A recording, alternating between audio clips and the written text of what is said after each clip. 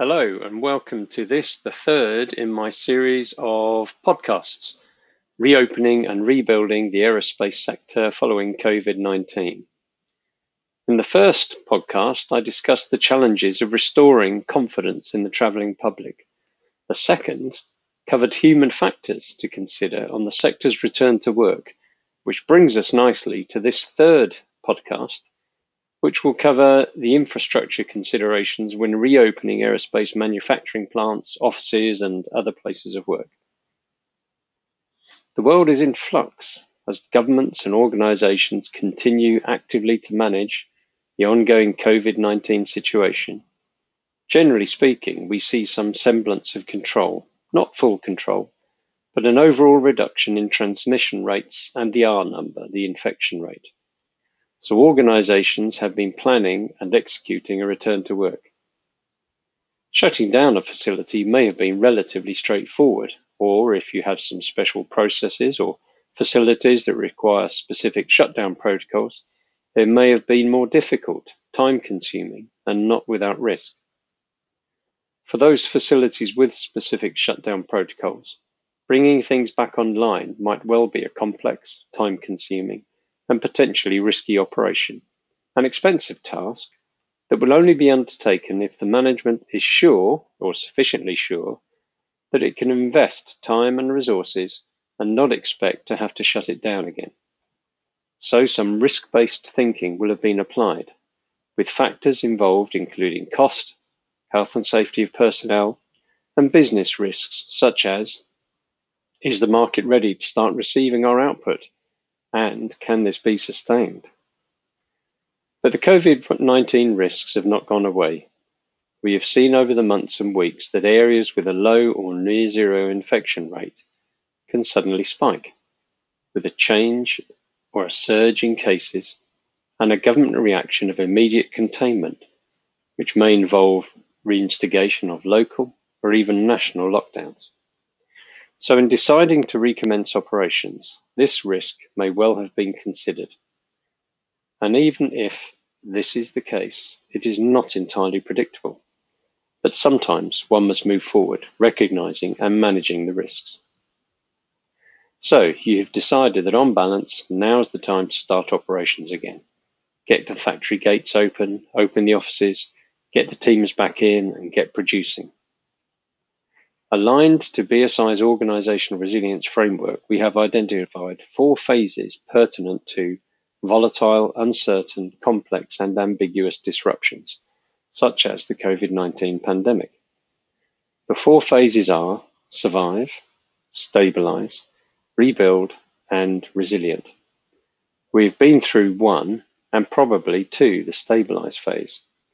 Phase 2 may have been the shutdown for some, or reduced working, or if you are fortunate, business almost as usual. So we're looking here at phase 3, rebuild, and with an eye towards phase 4, resilient. It would, I suggest, be unwise to leap into rebuilding without looking forward to and planning for the next phase, becoming resilient. Phase 3 asks, how do we adopt our working practices to recover and start to rebuild operational resilience in the next normal? Note that it says next normal. This is because we are still in flux, so today's normal may not be tomorrow's. What are the long-term effects of current changes on our supply chain resilience? What technological innovations should be introduced or maintained to benefit the business? Phase 4 asks, how do we plan and develop a stronger, more resilient and sustainable organization for the future? Note the words sustainable and resilient. These are key as they are forward-looking, not just trying to satisfy today's issues, but anticipating and planning for the future. It continues. How do we assess and make provision to ensure long-term team knowledge, management, and information resilience? So this is looking at your organization's knowledge, the things that the older hands know and can do, which the younger hands may not. In times of difficulty, it is tempting to let go some of the older members on the assumption that they have pensions or perhaps are less driven, which is often a false assumption, and that with a reduction in headcount, it is better to keep the young blood who will be enthusiastic and driven to advance. But they don't have the knowledge, the experience, so ignore this factor at your peril. But let's step back to the infrastructure side.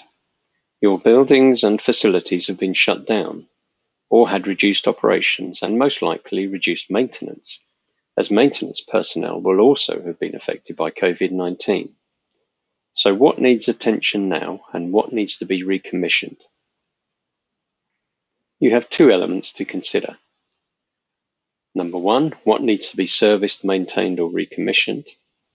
And number two, what do you have to change to adapt to the next normal? We are all focusing on hygiene and prevention of contamination. Your people will certainly be looking very hard at this and how you are managing it. It is a very real concern to them and their families. Your infrastructure was designed, or perhaps evolved over time, to meet the old extinct needs. What has changed? What has to change due to COVID-19 and the increased need for hygiene and prevention of contamination? So these two factors are linked. They cannot be considered in isolation. When considering what adaptations you may need to make to your facilities, you have to think about a range of new factors such as touch points, door handles, computer buttons, touch screens, banisters, lift or escalator buttons, security keypads, shared equipment, people working together sharing tools such as torque wrenches or dipping into boxes of consumables. Ablutions and restroom facilities, door handles, flushing buttons, taps or faucets, all are points of hand contact. One-way circuits around facilities. And proximity of personnel, dividers, spaces between people, or facing away from each other. For each of these seemingly simple things, there are consequences such as communication, workflows, and handovers. I covered a lot of this in my second blog and podcast, which looked at human factors. So this follow-on podcast is now inviting you to take those human factors into account when you start thinking about your infrastructure and how it needs to change. What additional resources will you need? Multiple tool sets, for example, and automation wherever possible to eliminate touch, such as automatic opening doors. Areas with controlled environments, such as inspection areas, special process areas, and NDT, may need new means of access or means of opening, closing, and controlling that access. If there are restricted areas in terms of volume, such as the rooms mentioned just now, or offices, how many people can now work in there concurrently? Might you need to expand the areas? Might you need to change the environmental controls, such as increased air exchange rates or fitting high efficiency particulate air filters, HEPA filters? The virus is 0.01 to 0.1 microns, so normal filters in air conditioning will not stop it. And if you fit HEPA or similar filters, how often will they need to be changed and how will you handle them? They may be considered a biohazard, so they may need to be bagged and destroyed in a controlled manner. And what is the air exchange rate? How often is the air in a room replaced? The simple rule for COVID-19 is that outside is best, but if you're inside, the more fresh air the better. You need to get rid of the stale air. Does your existing system meet the needs for now and the future regarding these? Filtering and air exchange rates. This applies to any ventilation system. At first, it was thought that the virus was not airborne, but recently the thinking has changed. It is now thought to be transmitted by air, as well as all the previous means, mainly touch. So there are two lessons here. You need to consider air as a means of transmission, so how will you manage it? And the second, the thinking on the virus changes, so you need to keep up to speed and react as the knowledge and understanding increases and the regulatory or government advice is revised. Then revise your infrastructure and protocols as required. Many facilities are closed, controlled environments with air conditioning instead of opening windows due to the need for a constant work environment for product consistency, or just for heating cost and environmental conditions. This can apply to offices as well as factories. A way to measure the exchange rate is to measure CO2. We all exhale CO2, and measuring it can indicate whether enough fresh air is getting in. The usual level of CO2 is 400 parts per million. A well-ventilated room will have up to 800 parts per million. Any higher is a sign that more air is needed.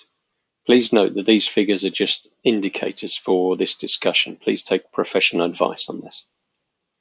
As an example, it was reported in the Wiley Online Library last year that researchers in Taiwan reported the effect of ventilation on a tuberculosis outbreak at Taipei University. Many of the rooms in the school were underventilated and had CO2 levels above 3,000 parts per million. When engineers improved the air circulation and got CO2 levels below 600 parts per million, the outbreak stopped completely. According to the research, the increase in ventilation was responsible for a 97% decrease in transmission. If you have air conditioning, and even if it does meet the need based on our knowledge so far regarding air filtering and exchange rates, there are issues arising from being shut down. You also have water supplies for taps and faucets in the ablutions and restrooms, heating, winter will come eventually, and of course water supplies for production. These may have been sitting unused and unmaintained for several months. So there is a risk of contagion, not just from COVID-19, but from other pathogens, such as Legionnaire's disease or Pontiac fever. So before anyone goes back into work, consider getting these serviced and verified as clean. Then confirm and review the air exchange rates and air filtration rates and identify and implement any changes you may need to make before the return to work. Again, take expert advice on this for details. As an example of things that may get overlooked, many years ago I audited an organization that processed drawn wire, and part of the process was to pass hot wires through a long, open, cooling tank of water, which, as it was being warmed by the wires, was at a constant temperature, right in the range for Legionnaire's disease to flourish. I asked if they had ever tested for Legionnaires or other pathogens, and they looked at me blankly because it had never occurred to them. I suggested they look into it, and the next time I went back, they confirmed that it had indeed been a high-risk area, and they now had measures in place to treat the water. So they had been lucky. Other infrastructure then, forklifts and lifting tackle, have these been maintained during any shutdown? Are the batteries safe?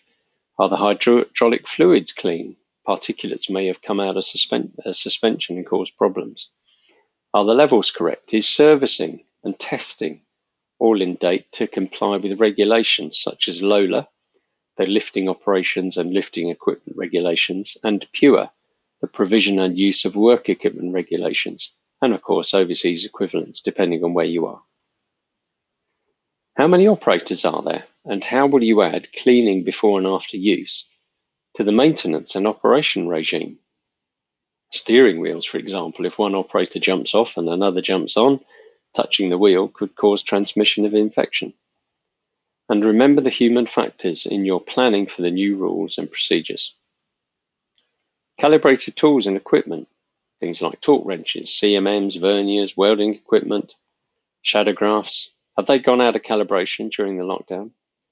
Do you have enough to prevent tool sharing and so eliminate or mitigate the risk of contamination?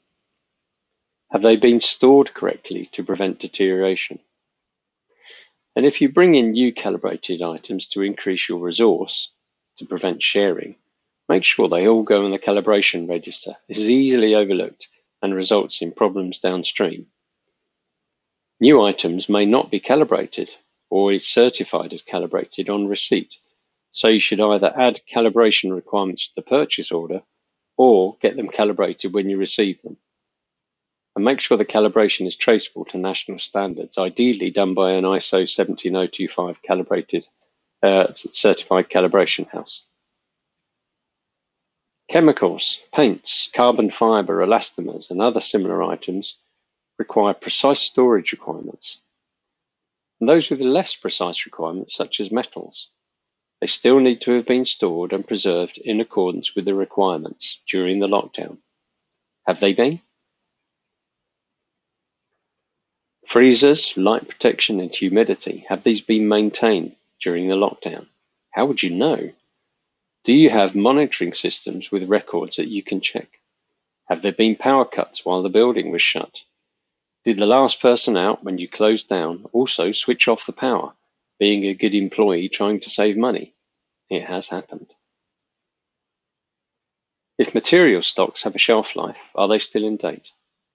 Can you use them as they are, or do you need to replace them, or perhaps, if permitted, apply for extensions to shelf life? Make sure you have records of all these to demonstrate continuing compliance and to protect the integrity of your delivered product. So you may need to run an inventory and check these and other requirements have been met, then replace as necessary or apply for extensions.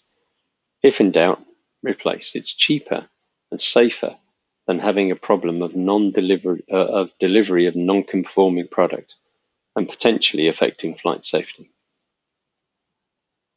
With special process, you may have things like skill fade. Think about welding. We covered human factors in the previous blog. Welding kits should be calibrated. Chemical baths, recommission and reprove the process before beginning production.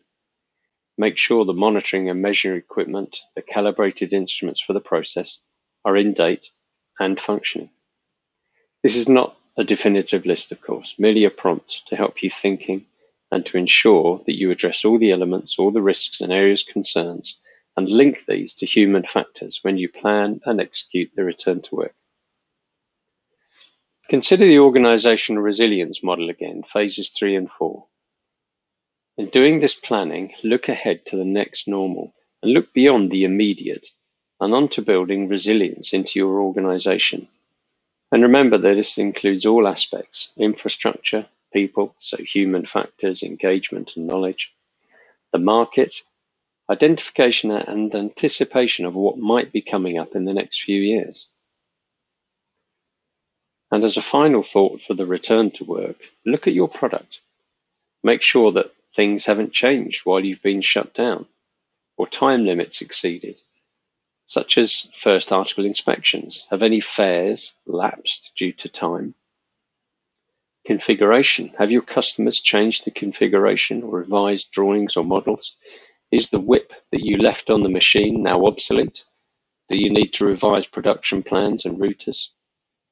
And back to the whip, was it protected and preserved during the lockdown? How has your supply chain been affected?